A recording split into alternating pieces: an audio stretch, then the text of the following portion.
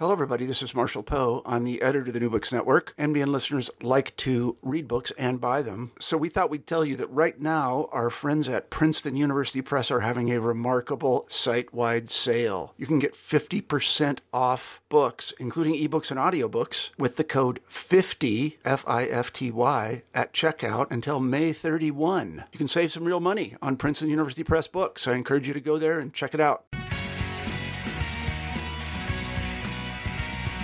Welcome to New Books in Political Science, podcast on the New Books Network. I'm your host, Susan Lee Bell, here at St. Joseph's University. Today, I'm joined by Daniel Mattingly, Assistant Professor of Political Science at Yale University, to discuss his book, The Art of Political Control in China, published by Cambridge University Press in December 2019. Welcome to the podcast, Dan. Thanks so much. Thanks for having me on. Before we talk about this book, which makes such compelling observations about authoritarianism and civil society, tell me a little bit about how you came to write this book and some of the challenges posed by doing fieldwork in China. Absolutely. So I think that writing this book was motivated by seeing sort of two astonishing things about China. First is just the tremendous amount of growth and change that China has gone through over the last decade and a half that I've been traveling to China. And of course, before that, so since 1978, China has lifted 800 million people out of poverty. And along with these changes have been really also far-reaching government interventions in society. So I think, one symbolic thing that I think a lot of people are familiar with is the one-child policy, which has limited the number of children that people can have. It's been revised now to a kind of two-child policy, but this government is still sort of intervening in society that way. The other thing that really struck me was just the huge amount of urban change. And with that has come these land development programs that have requisitioned land and homes from over 100 million farmers and urban residents. And so China's done all of these kind of far-reaching policies while also controlling protests and preventing a destabilizing protest. So the kind of puzzle that I'm interested in with this book is like, why do some people comply with these policies that intervene pretty heavily in their lives, and why do others not comply with the state? So to kind of give you an example, maybe start to talk a little bit about how I did this book. So one person that I met when I was doing field research in Sichuan, who I talk about in the beginning of this book, was this activist named Qing Mei. So Qing Mei was someone who, I think is a patriot, someone who loves China, but at the same time was really upset because her local government took her land, her farmland, which had been in her family for generations, for no compensation for a local development project. And this sort of turned Qing Mei from a, I guess, sort of regular citizen into an activist who was regularly going to pressure the local government. In many ways, Qing Mei is a kind of exception. So how do you get some people who end up like Qing Mei, who become really upset and protest against the government, and why do others not end up doing that? So, I mean, do you want me to sort of talk about the way that I researched this book too? Is that? Well, I mean, you've got case studies, you've got experiments that you did, and then you also use some data sets. So just tell us a little bit about why you chose the places that you did to do the case studies, and and the kind of experiments or face-to-face surveys that you were doing. So at the heart of the book are these qualitative case studies of different, often villages in China. And so doing the research for that was a lot of fun in a lot of ways, even if the stories I was telling sometimes weren't themselves fun, but actually going to rural China and interviewing people. So I interviewed over 100 people for the book over the course of, I started doing research for the book in 2012, which a long time ago now, and did my last interviews for the book, about a year and a half ago. And so one piece of the book was this kind of close to the ground, trying to understand just what happens in individual villages when, say, the government decides to come in and requisition a bunch of land from farmers in that village. And how does the government do things like this while maintaining political stability? Or how does the government implement the one-child policy in a village while maintaining political stability? So one part of the book was me going around and interviewing people in villages in rural China. Another piece. Oh, go ahead. Do they trust you? Do they trust you? How do people react when you show up in a rural village in China? Well, it depends on the village, and it depends on how I got there. So I think like a lot of people who do this kind of qualitative field research in China, which has become quite a bit harder to do in the last 5 years, but it's still possible to do, rely to a certain degree on help from friends, from other academics, and from contacts. So I benefited a tremendous amount from friends and other academics who were willing to kind of connect me to people on the ground, who then became sort of my entree into these different villages. And in some cases where, say, especially with things like land requisitions, where a government had maybe come in and attempted or succeeded in expropriating, seizing farmland from farmers, this would often upset people, and so people would be really willing to talk and complain, basically, about what had happened. And so then it was sort of a matter of trying to make sure that I was being judicious and not just relying on the people who were, say, angry at the local government in order to collect information. So I also did the best job I could to talk to people that in one way or another were connected with a local state, whether that was current local village officials or township officials, or retired township and village officials. When most political scientists or sociologists or historians think about civil society, they're familiar with the claim that civil society improves people's access to public goods. They've read Tocqueville, Putnam. They've concluded that social capital builds civic groups like bowling leagues, or in your case studies, lineage associations and societies, and that those enrich social life for the people and also bolster the kind of civic engagement that supports more freedom and helps people resist authoritarian institutions. But your book sees the world very differently and also sees China very differently. So I'm wondering if you could remind readers of the usual claims about civil society and explain how you see civil society somewhat differently when you go into the rural villages in China.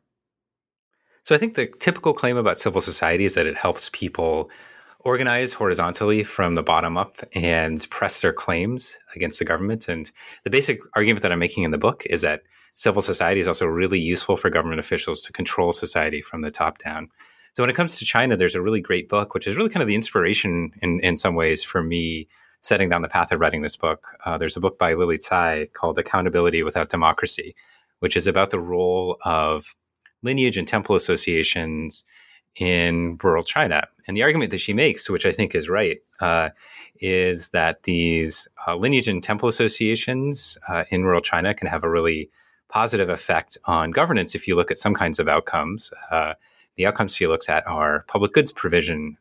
Specifically, she looks at things like whether or not a village has a good schoolhouse or well-paved roads.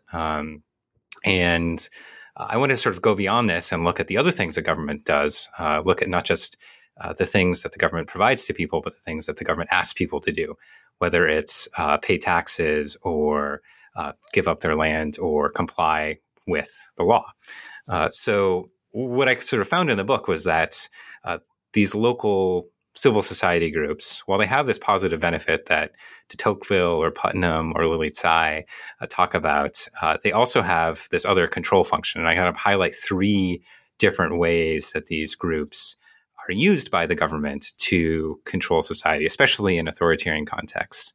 The first strategy the governments use is cultivating civil society. The second is co-opting civil society elites, and the third is infiltrating civil society. So I want to kind of go into a little tiny bit of depth with each of those three. No, please do, because there's three really terrific chapters, one on each, how each of them function, and it'd be terrific if you can walk us through each of them a little bit. Absolutely. So the first sort of strategy is cultivating civil society and then subverting it.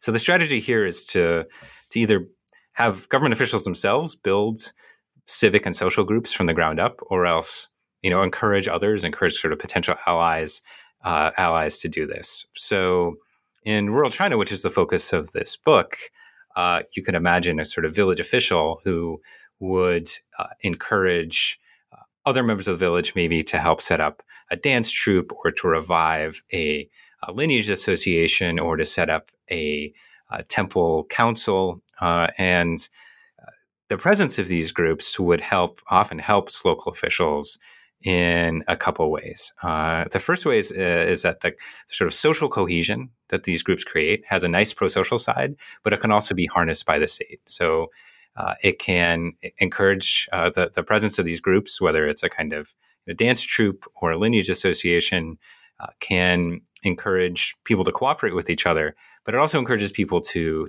cooperate with the state. So you can, I think you can go kind of beyond China and look elsewhere. And I think other kind of autocrats in other settings have used sort of similar strategies of trying to cultivate these groups. I mean, I think one prominent recent example is Viktor Orban in Hungary. As part of Viktor Orban's sort of rise to power in Hungary, involved the creation of what he called civic circles. And these are kind of like local associations that Orban encouraged people to create in Hungary. These are grassroots associations. And ultimately, what was the kind of bigger picture consequence of the creation of these local civic groups? It was the creation of a more autocratic, less democratic, less liberal authoritarian state in Hungary. The second in the chapter, I'm sorry to interrupt. I was going to say, and in the chapter, you talk about how they're able to collect information, how they're able to track behavior. So that same sort of intimacy and trust that you have with these individuals in your group also allows them to hand over more specific information about you to the government. That's right. Yeah. So the fact that people are enmeshed in these groups, I argue, also makes them more legible or more visible to the government. If you're a member of a lineage association, you're going every day or a few times a week, say to the lineage hall. It just makes it easier for local officials to observe you and figure out who you are and what you're doing and what your political opinions are. Just say a little bit about the lineage associations, because I think some listeners will be very familiar and some will have never heard of this. So just explain a little of what they're like and what they do and how often they meet. Yeah, so lineage association, these weren't something until I started spending time in rural China. This was something I wasn't familiar with at all. So lineage groups in China are extended kinship groups. You can think of them as essentially clans. And in a given village, they might have, and they could be as small as several dozen people, but often they number in the hundreds or even thousands of people. So these are extended kinship networks where everyone is descended from a common known ancestor. This might be from 300, 400, 600 years ago. And these lineage groups often, in the past, they might have had common property. Now, under the Communist Party, especially in recent years, these lineage associations might have lineage halls, which are essentially ancestral temples that are used to worship and venerate ancestors. These ancestral temples often have kind of spirit tablets in them. And I think an important function of these lineage associations is they're kind of like social clubs for your clan. So one thing that they do in some places in rural China is they might hold yearly feasts around the Lantern Festival, around Chinese New Year, or around dragon boat races in the summer.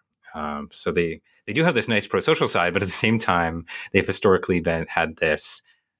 There's this tension between the fact that there are these grassroots social groups that are in some ways outside of the state. At the same time, the state has often found them pretty useful as a way to understand society, make it more legible and controllable.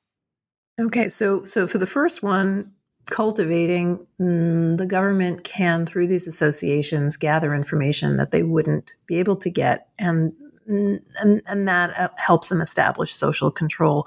What about co-opting? So co-opting, the strategy of co-optation is another way to harness civil society. So in addition to just sort of building local civil society groups, officials can attempt to, in one way or another, co-opt the elites or the leaders of these social groups. So if we return to the example of the lineage group in rural China, these lineage groups in some places have an individual who is the lineage head.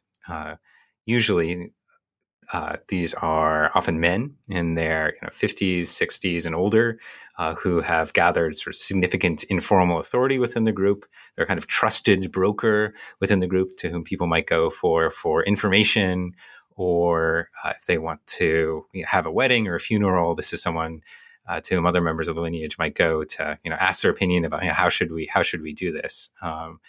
And so they're important kind of linchpins of these social groups. And so they can also then be really useful allies of the state, especially when local officials, when Communist Party cadres or government officials want to implement a policy in society. They can, like say, the one-child policy or a land requisition. They can go to these lineage heads and ask them for help. And tell them, we want to, build this development project. We'd like to expropriate, 30 acres of lands in our village. And, we want to do it on the cheap. We don't really want to compensate pretty well. Can you kind of help us out? So to the degree that local officials can co-opt them, especially by including them in formal village bodies, like village councils, it can help them control and govern local society. And again, I don't think this is something that's necessarily restricted just to China. I mean, I think there's an example that I talk about in this book of the city of New Haven, Connecticut, where that we always think of when we think of rural China. That's right. Yeah, exactly. Yeah. The perfect analog to rural China, New Haven, Connecticut. But I do think that there is a similarity in the strategies of governance, even in a democratic setting like New Haven. So I write a little bit briefly in the book about parallels between the strategy that's used in rural China. I take it all the way to the urban United States in the 1960s. So you have a lot of village officials in China who in the last 2 decades have tried to requisition land from people, often in some cases for poor compensation. This happened in the United States too, especially with redevelopment of urban cores in the 1960s. So I talk in the book about how in New Haven, Connecticut, the mayor at the time, Richard Lee, used a kind of broadly similar strategy in a more democratic context, where he wanted to use eminent domain to take a lot of land in order to redevelop downtown New Haven, in order to build this highway system through New Haven. So one of the things he did, he was a pretty savvy political operator. He created these councils that then drew in and arguably co-opted the leaders of local civil society, whether it's union leaders or leaders of a particular ethnic community like the Italian community in New Haven, and this really helped to forestall any widespread coordinated mobilization against Mayor Lee's redevelopment program. So I do think that strange as it may be to think that there are these parallels between how governance works in the United States, how political control works in the United States, and how it does in a context like China. No, that's really interesting. One question I had reading through the book was about gender. You don't talk a lot directly about it, but what did you observe in terms of how these groups work and whether there are differences? Are there women's groups? Are there men's groups? Are they always mixed together? Who are the leaders? Is there any sort of difference among the groups that are predominantly female or male? Yeah, gender is really important. And it's a big, I think, in some ways, blind spot of the book and blind spot really in our understanding of how governance works in China. So, if there are any grad students out there looking for a PhD topic, I think this is something that really needs to be studied. Um, so I think there are a couple of patterns I noticed. First is, yes, there was a lot of variation. And some of that was because of the social structure of these groups. So if you think about a lineage group, especially in some place like, say, Eastern Guangdong, which is in southern China, where these lineage groups are pretty patriarchal and have norms that are pretty patriarchal. So, and the leaders of these groups are often men. And these men are often sort of enlisted, and sometimes to help the state. Although, as I talk about in the book, there's also if you make adversaries of these leaders, they can be really effective adversaries because they're so good at organizing their group against the state. At the same time, I think the second dynamic is that a lot of the leaders, and I would be, I don't have a good specific solid number, but anecdotally, I think a lot of the leaders of these protest movements at the local level are women, and so I think that the gender dynamics there end up being interesting because it's often, to a certain degree, women leading some of these protest movements or participating in these protest movements at high rates, and local officials in these places are predominantly men. So there's definitely, I think, some interesting gender dynamics there that I hope somebody will work on and unpack better than I did in this book, anyway. I think you've touched on this, but I want to make it clear enough for listeners because they haven't read the book. Can you just remind everybody the difference between formal and informal coercive institutions? And because this book really is about the informal coercive institutions. That's right. So I think there's so in the book, I conceptually try to divide the tools that the state uses to get people to comply with it into kind of two big buckets. The first are these formal institutions of coercion. The second are informal institutions. The formal institutions of coercion are things like the police, the military, surveillance, the kind of formal surveillance apparatus. And the argument of the book isn't that these are unimportant, because I think that they're undoubtedly important, and they're important in China today. I think, especially if you look at what's happening in Western China, for example, in Xinjiang, which is this autonomous region that's populated with the Uyghur. It's the plurality of the province is the Uyghur minority, and there these formal institutions of coercion are really important. So I'm not arguing that harder edged coercion through the police isn't important, but I think that there's this whole other set of informal tactics of political control that aren't quite as violent or coercive as using the police or using really intrusive electronic surveillance. That I think we have that I think is a little bit of a blind spot in our understanding about how states actually govern and how authoritarian states in particular, actually rule. So the argument of the book is partly, yes, there are these formal kind of institutions of coercion like the military and the police, but we also should be paying attention to the ways in which authoritarian states essentially use society to govern itself and use kind of informal tactics in order to control society. And in a kind of day-to-day, everyday life, these informal institutions of control, I argue, are actually often more important than the kind of more formal institutions of control. You mentioned the Uyghurs. Why is a lot of listeners are not familiar with the details of Chinese politics and the history of the tensions? Why are ethnic minorities such a threat to the CCP?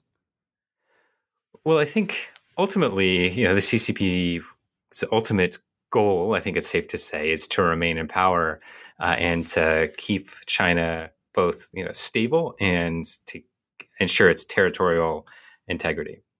So the western parts of China, especially Xinjiang and Tibet, which are populated by the Tibetan ethnic minority and the Uyghurs, who are predominantly Muslim, represents a potential threat to China's stability and territorial integrity. I think that because, in the case of Xinjiang and the Uyghur ethnic minority, there's been this separatist movement, which has at times been violent and undertaken terrorist acts, both in Xinjiang and in the rest of China. the party, sees this group as a threat, and the response, which I think normatively is out of proportion to the threat, has been to crack down in a really harsh way on in Western China. So a lot of people who study China fall in love with China, and they find themselves very sympathetic. Other people study China and they find themselves scared or very, very critical. And I'm wondering, with this decade plus of time in China, where do you find yourself with China, and what does it feel like to be reading the news about Hong Kong or the Uyghurs in the media, which has changed a lot since you started working on China 10 years ago? The New York Times wasn't covered with China news. Where are you? And just thinking about the country. Yeah, so that's an important question, and I'm not sure I want to paint myself into a corner by declaring myself, a panda hugger or whatever. But I certainly ended up in this gig because I thought China was a really interesting place, and I had a lot of friends from China who I really respected and respect and like. And I just, thought that it was a really interesting place, especially as a social scientist, to do work and to think about. So, on the one hand, there's this, I guess, interest in and respect for, China and the journey that China has been on for the last 5,000 years plus. So that's, I think that's one thing. On the other hand, there's kind of my, identity as a social science researcher who I'm kind of interested in empirically understanding China and trying to, build theories and concepts and ideas that might apply to China and might travel to other places. And hopefully, I can keep the sort of more emotional part of myself separate, the part that really, I guess, in some ways, fell in love with traveling to and being in China, can hopefully be sort of separate from that that researcher social science part of me. And then, I think that the hard thing, has been watching some of the developments in recent years, especially around things like Xinjiang. And here, I think it is important to not conflate the Chinese Communist Party with China as a whole, or people in China, but certainly what the leadership of the Chinese Communist Party has decided to do in Xinjiang is, deeply alarming and just unsettling as somebody who, outside of my kind of day job as a social scientist, who really cares about people and doesn't want to see don't want to see people suffer. So I think that these two things, really three things can coexist. This kind of interest in China and respect for it, along with, alarm at specific things that are happening in China, especially the internment of hundreds of thousands, probably more than a million Uyghurs in Western China, along with this kind of social science side, where I'm, trying to understand China and relate it to what's happening in the rest of the world. So, Dan, the book focuses on rural China, but you also say some things about the cities, not very much, but some. I'm wondering, given the differences in density and infrastructure and transportation and communication, and particularly the internet, can we take the lessons from this book about authoritarianism and civil society and apply them to cities in China, or is this kind of two separate, different systems? I think so. I think that you can take the lessons from that I've learned from rural China and apply them to what's happening in urban China. So the kind of third tactic that I didn't really have a chance to get into depth with is a strategy of infiltration. And I think that's something that the Communist Party has invested in really deeply, both in rural and in urban China. So the strategy of infiltration essentially boils down to building networks of informants who are connected to the state in some way. So in rural China, villages are broken down into what are called villager small groups. You can think of this is like the equivalent in the US, I guess, of having a neighborhood watch where the villages or where a neighborhood in a city, say, has a designated person who is responsible for other people and responsible for sort of monitoring the goings on in that neighborhood. In urban China, there's a kind of similar system of residential committees. And then below these residential committees often have people who are charged with being, say, the entryway monitor for a particular apartment building, who is supposed to monitor, the comings and goings of people, who is supposed to do a lot of good things like maintain order, reduce crime, ensure that things are sanitary and clean. But at the same time, these monitors have a political function, which is to try to essentially be nosy barkers with their neighbors and try to figure out what their political leanings are. I think this kind of strategy of infiltration is something that other authoritarian regimes have taken to even more extremes than the Communist Party in China. The most famous example of which might be in East Germany, the Stasi's network of hundreds of thousands of informants, many of them in cities and the urban parts of East Germany. So I think strategies like the strategy of infiltration aren't just specific to the interesting, in some ways unique context of rural China. I think that it travels both to urban China and I hope to some degree beyond. There's also been some changes since you wrote the book with social credit, where the party has looked to create these scores for people. And you can probably explain that better than I will, but so I'll let you do it. But they've only emerged really in the last 5 years. So I'm wondering what the role of the internet would play in establishing the kind of social control that you're talking about in the book. That's right. So I think that these sort of electronic tactics of social control are important, and I deal with them very briefly in the book. But the punchline is that I think that these more sort of personal, informal methods of control are still really important, and in many ways more important and effective than these kind of electronic, high-tech methods of social control, whether it's a social credit system or their surveillance system. So what's the social credit system for listeners who aren't familiar with it?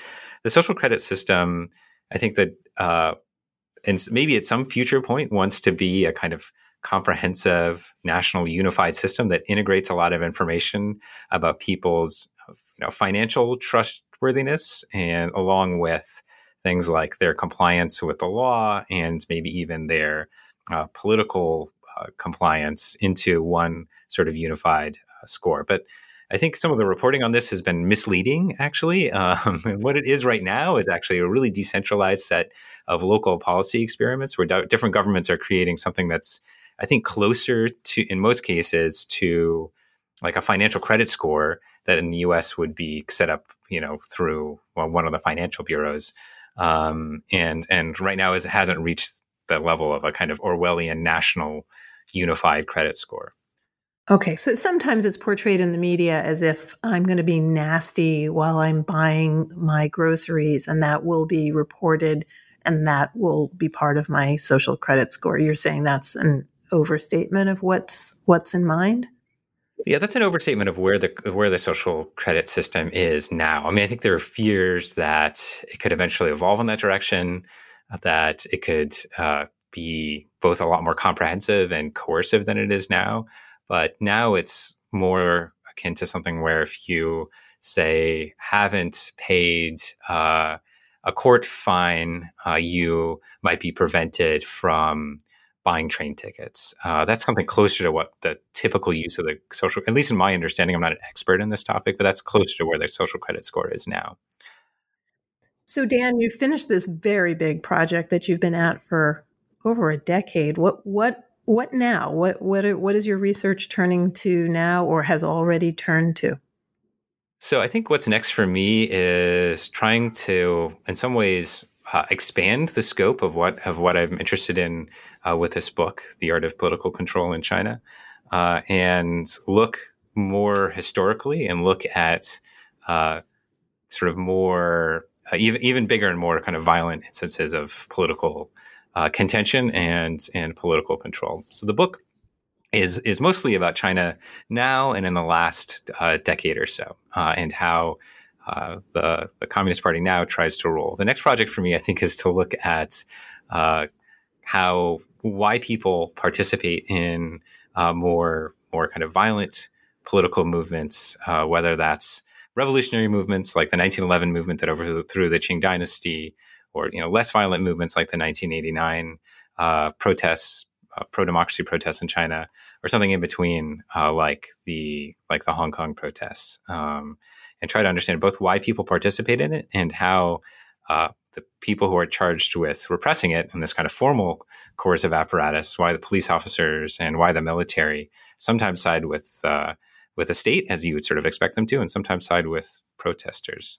So that's where I'm going next, trying to sort of open it up and think bigger and more historically. Well, we'll look forward to the next book and getting you back on the podcast. I want to recommend the book to listeners who are familiar with China. There's a lot of detail here. If you're like me and you're not familiar with China, Dan does a remarkable job of translating for you. And if you have any interest in civil society, authoritarianism generally, this is really a book for all political scientists and people interested in China and politics. So, Dan, thank you so much for sharing with us today. And I'm going to urge everybody to go out and buy The Art of Political Control in China. It's available from the Cambridge University Press website. This is a December 2019 book, so really it is very new. Also available from online providers. Dan, do you have a shout out for any stores in New Haven that are carrying this book? Or I wish there are a lot of great independent bookstores in New Haven. So if you're in New Haven, check out Atticus, which is my favorite local bookstore. But Susan, thank you so much for having me on the program. I really enjoyed the conversation. I loved the book, and thank you so much for chatting with me today. Thank you.